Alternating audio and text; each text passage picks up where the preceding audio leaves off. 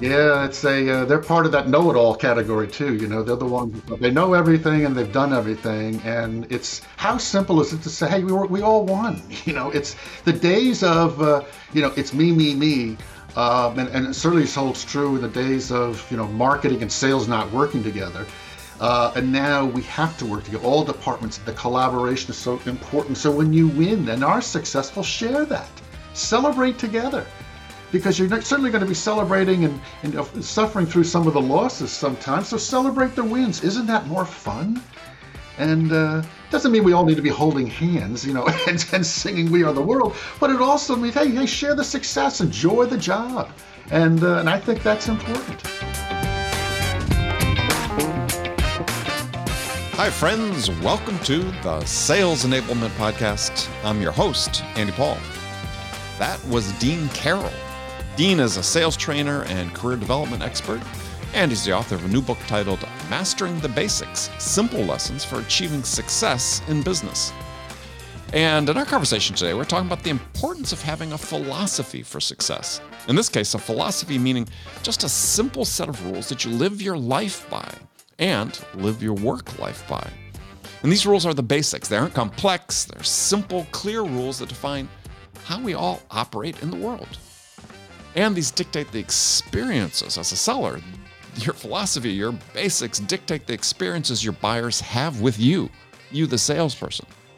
So Dean and I talk about why, for those very reasons, it's so critical for sellers to be intentional about every impression they create with buyers, and how your philosophy of sales, your philosophy of life, shapes those moments. So again, to all this and much, much more, but before we get to Dean, I want to remind you to subscribe to this podcast on iTunes, Spotify, or wherever you listen to it. And I want to remind you to check out my latest book, Sell Without Selling Out. It's a modern human-centric framework for establishing your personal sales brand to enable you to increase your win rates and shorten decision cycles without using the salesy behaviors that buyers hate.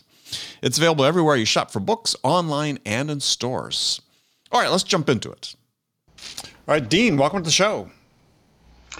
Great to be here, Andy. Thanks for inviting me. A pleasure to have you. So tell us a little bit about you and what you do. Well, I've spent my whole career in the sales business, more than 3 decades in the publishing business, working with companies like Simon & Schuster, Prentice Hall, now Pearson, and most recently I was sales director at Wiley, a big business book publisher, and I left that about 7 years ago. I went back to school and did a whole new career path change where I do some basic sales training. I do work with LinkedIn Learning, and I also do some career development work. So a little diverse portfolio at this stage of my life. Yeah, a new chapter. I'm a huge believer in this idea of life is comprised of chapters, or composed of chapters. I think I count 9 different chapters in my career. This latest one. I mean, you've done that. It's interesting. You started off in the computer sales. Was it Burroughs where you started? And yes, it was. Yes. So I think we all find different paths throughout our life, and it was great for me. I just said, I want to do something different. Life's too short.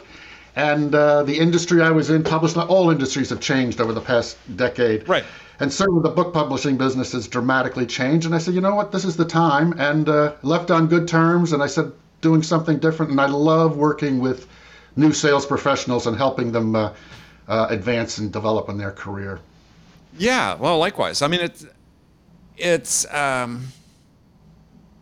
chance for you to learn something as well. I mean, that's the thing that I think was motivating you. It seems like in part, and certainly for me, is this chapter for me was start with writing my first book, but now it's 3 books in, podcasts.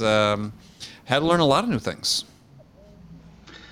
Well, it's how you stay fresh. And it's funny, I went back to took courses at NYU in coaching and training, and I spent my whole career as a sales manager, training and coaching. But I needed some foundational experience, and I was with students half my age or more. Yeah. And you talk about getting re-energized and getting excited, and it was just a blast, just a lot of fun.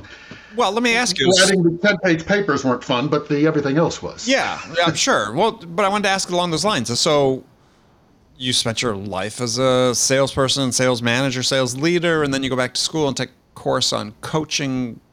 what did you learn that surprised you?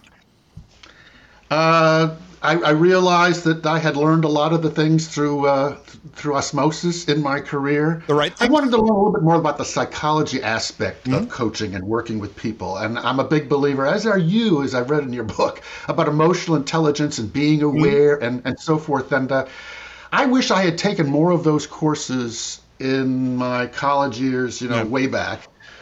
Because that is truly what I think in all business is being able to understand and learn from other people. The mental health aspect of all of our jobs, and certainly in sales, I think is so critically important. And so I learned that in going back to school. And I also learned that, I'm actually pretty good at what I do. It's just a matter of believing in yourself. Early stages of our career, and now at this stage of my career, having confidence is so critically important. Yeah. Well, then confidence, and we'll talk about that in a bit. It comes across in many different dimensions. So, yeah, I mean, you talk about you wish you'd learned some of the stuff back when you were in school. Yeah, you're roughly my age, I presume, maybe a little bit younger. Yeah, they didn't know some of this stuff. I mean, or they had like emotional intelligence. That didn't. People were. Right. We were doing it, but right. The words didn't exist to describe it in the same way that it does now, right? Right. The term EQ, and that was Daniel Goleman's book right. on emotional intelligence 25 years ago, I guess, really started. But when you and I graduated from college, it was, go get them. And yeah, largely true. Yes. Yeah. Yeah. So so you've written a book titled "Mastering the Basics: Simple Lessons for Achieving Success in Business," and part of the reason I wanted to have you on the show is this idea of I'm a huge believer in the basics are almost is really what you need first, and they're the ones that really show you through your career if you can master those. So why this book for you at this point in time? Well, I think you say it in your book also, about we get intimidated, I think, when we first get into business with people with fancy titles and advanced degrees, and we think we have to be, have that personality of a salesperson, whatever that means. Right. And we realize we just need to be ourselves. And I was a B student. I was a 3.0 in college. There were a lot of people smarter than me. So how do all the 3.0s do well in business? And for me, I think it's just mastering basic skills, focusing on the things that can separate you from everybody else. Being ready for a presentation, working with you today, doing your research, planning and preparation, basic human relation skills. And I think this is not taught at the Harvard Business School. These are things that you learn through life. And it's been helped make me successful. I didn't learn this in my 20s. The light bulb went off for me in my 30s when I said, you know what? I just need to be myself. And don't fake it. Don't be salesy, like you say. Right. Just be Dean Carroll. And so that's what my book is about. It's about 200 different topics about how you can be successful in business. Yeah. Well, and again, it's a topic I want to cover, but we can cover it now. As you said, these things aren't taught in school, but should be. These things being social skills, soft skills, whatever you want to call them. I call them power skills, but is this ability to be human and interact with other people on a human level. We make this huge assumption that everybody knows how to do that, right? But they really don't, and that's okay. There's no judgment on them. Why, as business and as sales leaders, I advocate we should really invest more in this. Yeah, it's something that I tried to work with the staff that I had through the years was, again, just being yourself. And some people don't like these words like being authentic and being genuine, but why fake it? Just here, what you see is what you get with Dean Carroll, and you try to enhance and build your skills from there. And whether it's learning new technology or learning new methods, listening better, all of us in sales need to work on that. And these are skills that, is there a class on listening at Stanford? I don't think so. Maybe it's included in a course, but all of these social skills, people skills, I think is what separates you from the rest of the pack if you're able to focus on those things and enhance those skills. Well, I agree. And I think obviously that's a big theme of my book. My latest book, Sell Without Selling Out, is you, the human seller, you are the point of differentiation, and it's due to just things you spoke about. It's due to being yourself, being authentic, being able to form connections, bring your curiosity, your natural curiosity to the game, among other things that set you apart. Yeah. It's again, that word EQ, emotional intelligence, wasn't discussed when we graduated from college, but I think it's the foundation of what good salespeople have versus those who are too salesy. I mean, the emotional intelligence is, listening, showing empathy, and realizing that the buyer, on the other side of the telephone or conference call or in person, they're in the same boat we are. They've got managers driving them crazy. They've got budgets to hit. They've got monthly numbers just like we do. So it's seeing it as it's not a we versus them scenario. It's saying, how do we work together as best we can, to find things that can help them and vice versa. Yeah.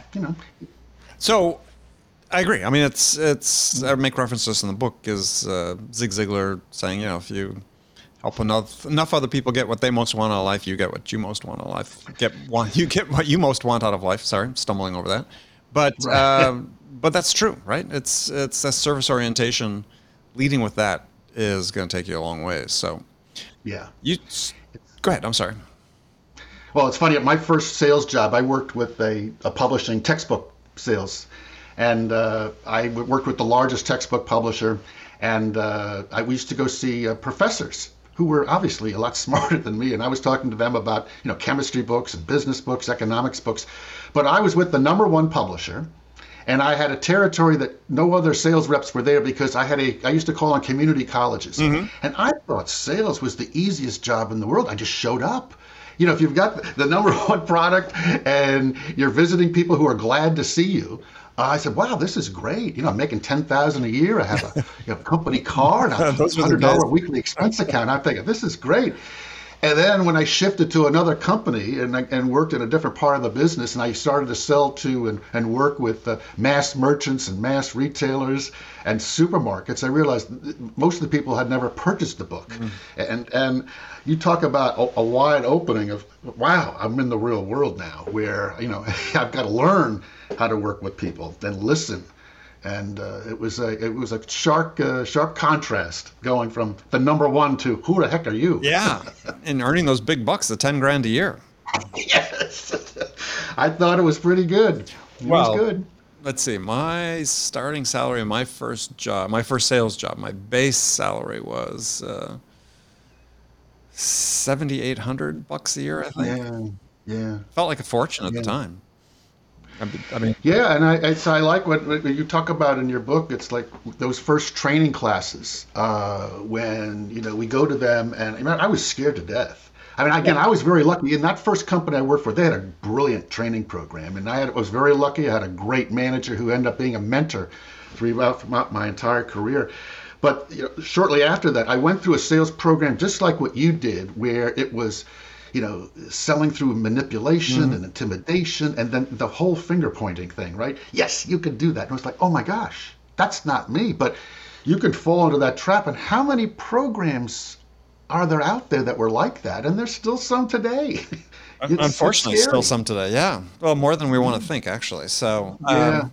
All right. Well, so you sort of frame everything in your book with your philosophy, and yeah, the thing that's interesting to me is people get a little squeamish with this word philosophy. They think it's so soft, but actually, a philosophy is a set of rules that you live by. I mean, it's actually quite concrete. It's not theoretical. It's not philosophical. I was going to say philosophical, which is the wrong word.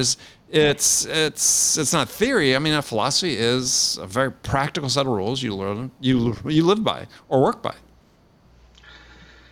Yes, I mean I don't want to make sales that easy. It isn't easy. Sales can be tough at times. We all know that. I mean, it's work. It's a job. If it was that easy, there'd be a line out the door waiting for our jobs, right? But there's no line here.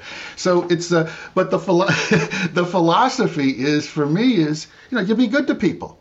You show up on time. I'm still old-fashioned. I send thank you notes, and most people don't. And it is being genuine and showing care. Yes, we have to, solve problems, ask the right questions, and figure all these things out. But I don't get into the advanced methodologies of sales. I try to keep the whole process for me very simple and very basic. To me, sales discovery, and again, you talk about this too. Sales discovery, to me, most people think is boring. I think it's the foundation of what good salespeople do. Absolutely. Yeah. And we're all focused on the close, and you got to do this, and that you overcome that.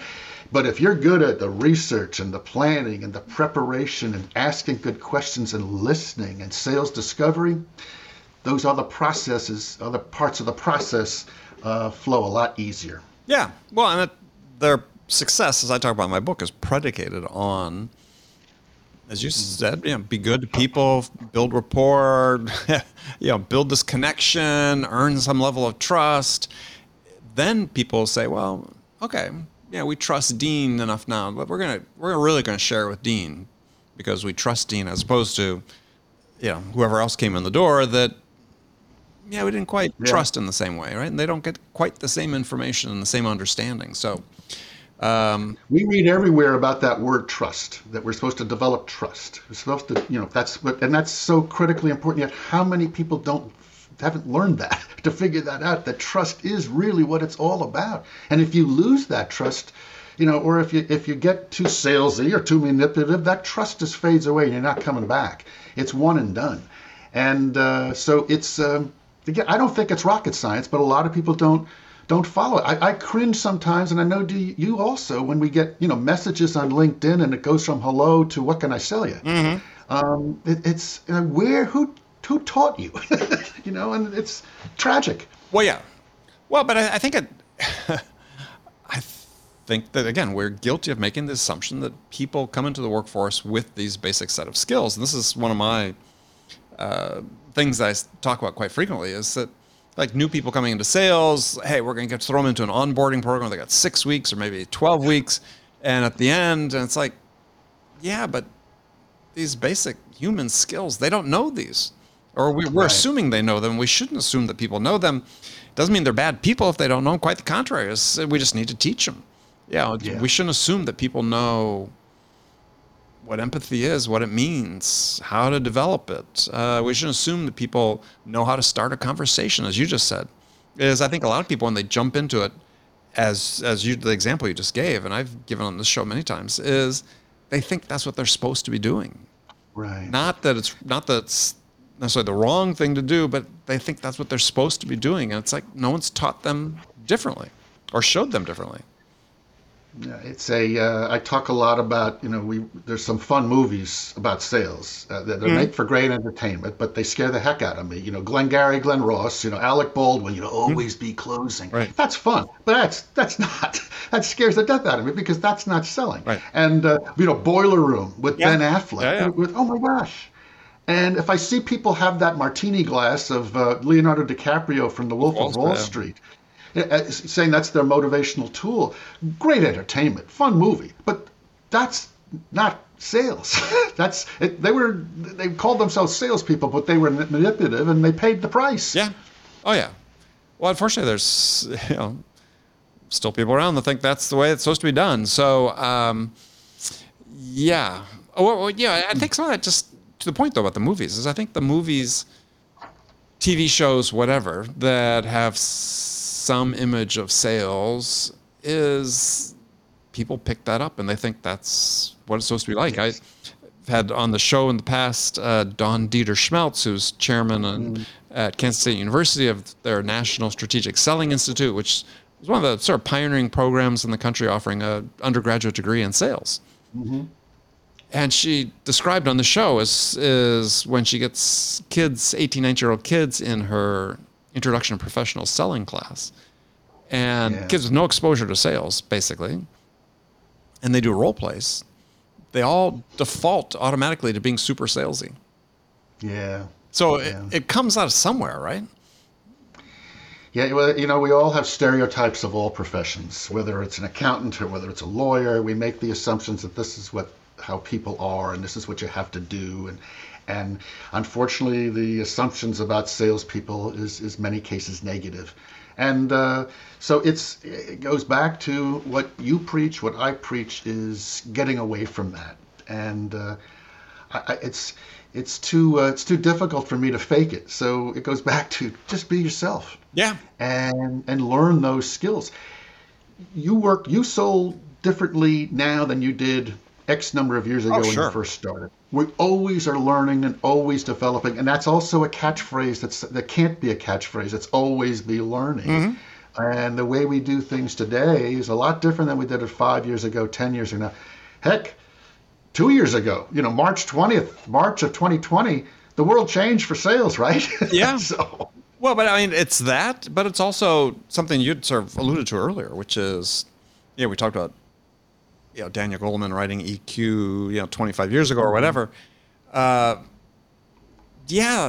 of things have changed. Our understanding of how people's minds work has changed. And so, and it's constantly changing. I mean, one example I like to give is we're all taught as sellers about this idea of loss aversion, right? People invest more to avoid a loss than a gain.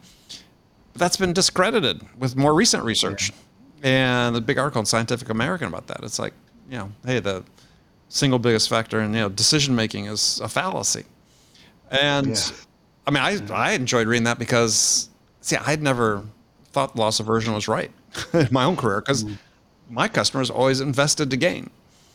And that's how I sold on that assumption. But the point being is, if you're not continually learning, you miss these things. And these things that maybe being presented to you as fact is maybe the facts have changed. So, and that sort of gets to one of your little bite-sized pieces of wisdom you have throughout your book. You've got a bunch, but I was just going to cherry pick a few that I wanted to talk about. One, when we'll start with one is you say, don't argue with your boss. Now, why not? Because I have and tended to quite a sometimes it's picking your shots. Right. I think if you've been maligned or if you've been taken the wrong way, you have to stick up for your rights. But sometimes it's a losing cause. Yes. And it's sort of like you're wasting your energy. Yeah. If it's gotten to a point where you're working for a manager, you're working for a leader, and this is where my philosophy has changed for the years. From when I was raised, you stick it out, you work your way through it. I'm of the philosophy now, if you're working for a difficult manager, you're working for a boss who just doesn't get it or is mistreating you, you have to look for another opportunity. Absolutely. I'm not saying you leave tomorrow. You have to have a plan and a strategy for finding that next opportunity, but bad managers, bad bosses don't overnight get better. And so it's you know that, I know that. So the trick is then you have to find that next opportunity. Arguing with your boss, for me, is oftentimes just a lost cause because they're going to get closed mind, and at the end of the day, they're going to just say it's my way or the highway. So it's you pick your shots. I agree. That was my philosophy. What I was talking about is I wasn't afraid to. I wouldn't call it argue. I wasn't afraid to disagree with bosses, and that comes out in the book as well. And I think people have to approach careers from the idea and the perspective that no one cares about their success and their well-being as much as they do. And to the point you just made, you have to stand up for yourself. And sometimes that means disagreeing and pushing back and saying, no, I think there's a better way to do it. If there's no flexibility on the part of the boss, then yes, you need to go find a situation that's aligned with who you are. Absolutely. I was very lucky throughout the course of my career. I worked with some great managers, and as I said, the guy who hired me, umpteen years ago, my first boss. I mean, I worked for him 18 months. I reported to him for 18 months, but I stayed in touch with him throughout his entire life because of the impact he had on me. Yeah. And at my most recent job, I worked with a guy that I've known for more than 30 years who was my boss, and we got along, two different styles. We got along so well. But there were, in the middle stages of my career, there were a few clinkers in there, and that's normal. Yeah. What I've found now when I coach people and work with people, there are more lousy managers out there than we think, and it scares me sometimes. And I hear these stories, and it's like, oh my goodness. And again, which goes to my philosophy of if you're in a situation where, you're just not getting that guidance and the leadership and somebody mentoring you and helping you be successful, you have to take the steps to find that other opportunity. Yeah. Well, I mean, it's interesting about you make comment on bad managers. I just, maybe I look at it a little more generously, which is there's just maybe managers who have chosen to learn and those who haven't. Because there's no shortage of information about how to become a more effective manager out there. So if you're interested, and you're still listening, to people around you and the influences around you, then change, because whatever applies to you as an individual, working with your boss, chances are I found if the person I'm working for is really difficult in certain dimensions, then odds are so is the person they work for. Bingo.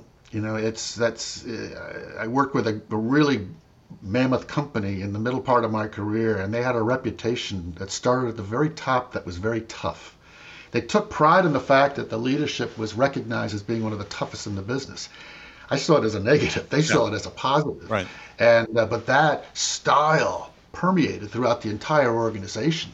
And it was effective. I mean, they were a successful company. It got people to really on edge, but it was a stressful organization. And so it started at the very top, and then each layer, you learn from your manager, and it just filtered down, and all of a sudden everybody was always aggressive, and in your face, and it's like, yikes. Well, and that the point I made before is that no one told them necessarily that's what they're supposed to do, but they saw the behavior that was modeled and said, that's what I need to do.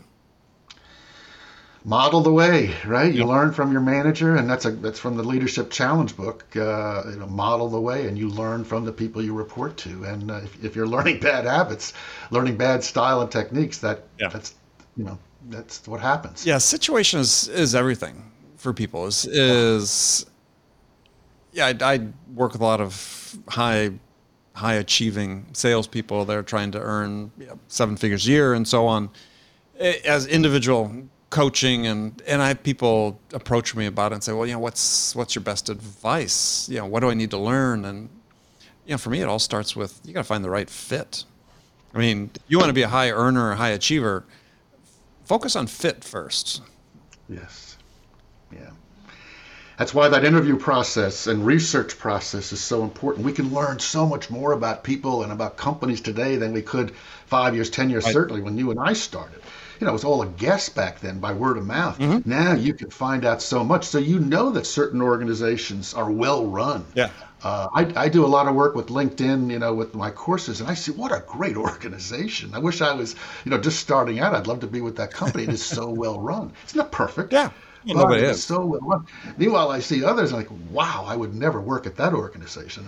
So you can learn so much just by going online and doing your research. Yeah, you would think, right?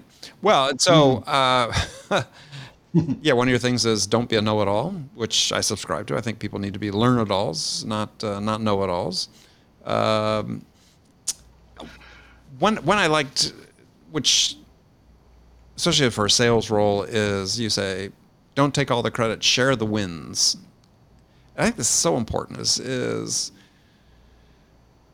I've worked with people that the credit was always theirs, right? I mean, there's one person that I worked for a short period of time, and this individual about 3 years later was interviewing for a job at a company I was at, and somebody said, "Wait, you'd worked with this person before. Here's what they say on their resume of what they did," and it's like, oh, they're taking credit for everything I did. Yeah, they're part of that know-it-all category too. They're the ones they know everything and they've done everything. And it's how simple is it to say, hey, we all won. It's the days of it's me. And it certainly holds true in the days of marketing and sales not working together. And now we have to work together. All departments, the collaboration is so important. So when you win and are successful, share that. Celebrate together, because you're certainly going to be celebrating and suffering through some of the losses sometimes. So celebrate the wins. Isn't that more fun? And it doesn't mean we all need to be holding hands, and singing "We Are the World," but it also means, hey, share the success, enjoy the job, and I think that's important. Yeah, well, depending what you're selling is, because I worked in a lot of companies. It was a very technical product, and it was way. At the really technical end, it was way over my head, and I couldn't sell alone. I mean, right? I mean, yep.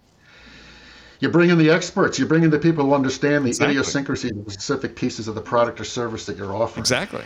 And you need to bring in those right resources depending upon the situation. And that's what, again, celebrating and selling as a unit and as an organization. Those are the best companies. Yeah, and all the people that helped you along the way. Absolutely. Yeah. And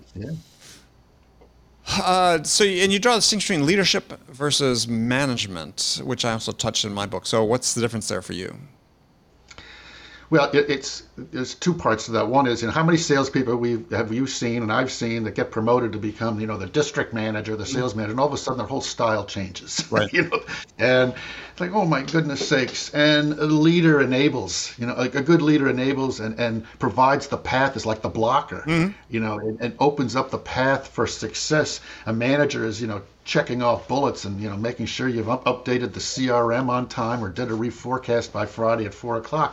And it's, leaders are people you want to follow. Managers are the ones that drive you nuts. And, and it's a very simplistic way to think about it. No, it's absolutely right way, I think, is the Stephen M.R. Covey in his new book about leadership, Trust and Inspire, says, you manage things, you lead people. And I think that's a great perspective, right? Yes. I think we've got an abundance of management and a shortage of leadership. Oftentimes. Last one. I'm sorry, go ahead. No, I was just going to say, bingo. That's exactly it. I mean, you've worked with great leaders. I've worked with great leaders, and we've also seen the other side of it. And boy, there is a contrast, and it's there. You can see it. Wow. And so it's fun, and you and I both have improved through the years as leaders. I hope so. And and we both will continue to improve with that. I hope so. So, the last one to talk about, because unfortunately we're running short on time, but is one that's important to me that aligns with what I spoke in my book. Is, you say one of your nuggets of wisdom is to look out for yourself. And the subtitle of my book is A Guide to Success on Your Own Terms. So tell us about what it means to you to look out for yourself. Well, I think sometimes we just get so caught up in business and numbers and what we have to do that we forget about what really matters. And part of my philosophy is, at the end of the day, it comes down to family comes first. Believe in yourself. I sound like everybody's grandfather, but I say, but health and happiness is what it's all about. Right. And these companies will survive without us, and they've done really well. And so believe in your abilities, but spend the time to take that time to relax. Spend the time with your family. Yes, we have to earn an income, and we have got bills to pay, and there's problems going on in society right now. But you know what? Chill out, relax, enjoy life. And it sounds old school, but it is so important, I think, and it's something I've preached my entire career. Focus on what really matters. The CEO is still going to make $10 million this year, no matter what we say. So they'll do their own thing. Find things that what really matters for you. And if it's making $50,000 a year and you're happy, God bless you. If you need to make $500,000, it doesn't. But find out what really matters to you. Values, goals, priorities. I think that's what it's all about. Well, I do. It's not talked enough about. Values. People talk about corporate values, but I'm talking about individual values, right? And you're finding people to work with that align with those. There's a book I'd read. God, I forget the title. A guest came on the show, but it basically says that he was an investor in Boston and wrote this book saying, look, hire good people, right? At the end of the day, hire good people, and that's the success formula for you with hiring. And I think that's absolutely true. It's not rocket science again. I mean, I've been, again, so fortunate. I got lucky in hiring good people. It made my job easy. Yeah. And when you say about being a good leader, there's nothing better when you can step back and watch a team work. It's like a good sports organization, good, sailing or whatever it might be, to see the unit actually work. Right. And it makes you look good. So again, it goes back, sharing success. Sharing success, they made me look good. Right. And that's fun. And not every day is a bowl of cherries. I had some rough days too, as did you. And so that's why, again, you celebrate the successes, because there are going to be days when, the job stinks, right? Job stinks, life stinks. Yeah, absolutely. So, all right. Well, Dean, thank you. Tell people how they can find out more about the book and connect with you. Well, the book is called Mastering the Basics, and it is available in bookstores and also online. I post pretty regularly on LinkedIn, and I have courses with LinkedIn Learning on the basics of sales, basic sales philosophy. If you're looking for advanced methodologies, that's not me, but look for me on LinkedIn, connect with me, and I love chatting with sales professionals and all business people. Excellent. Dean, thank you very much.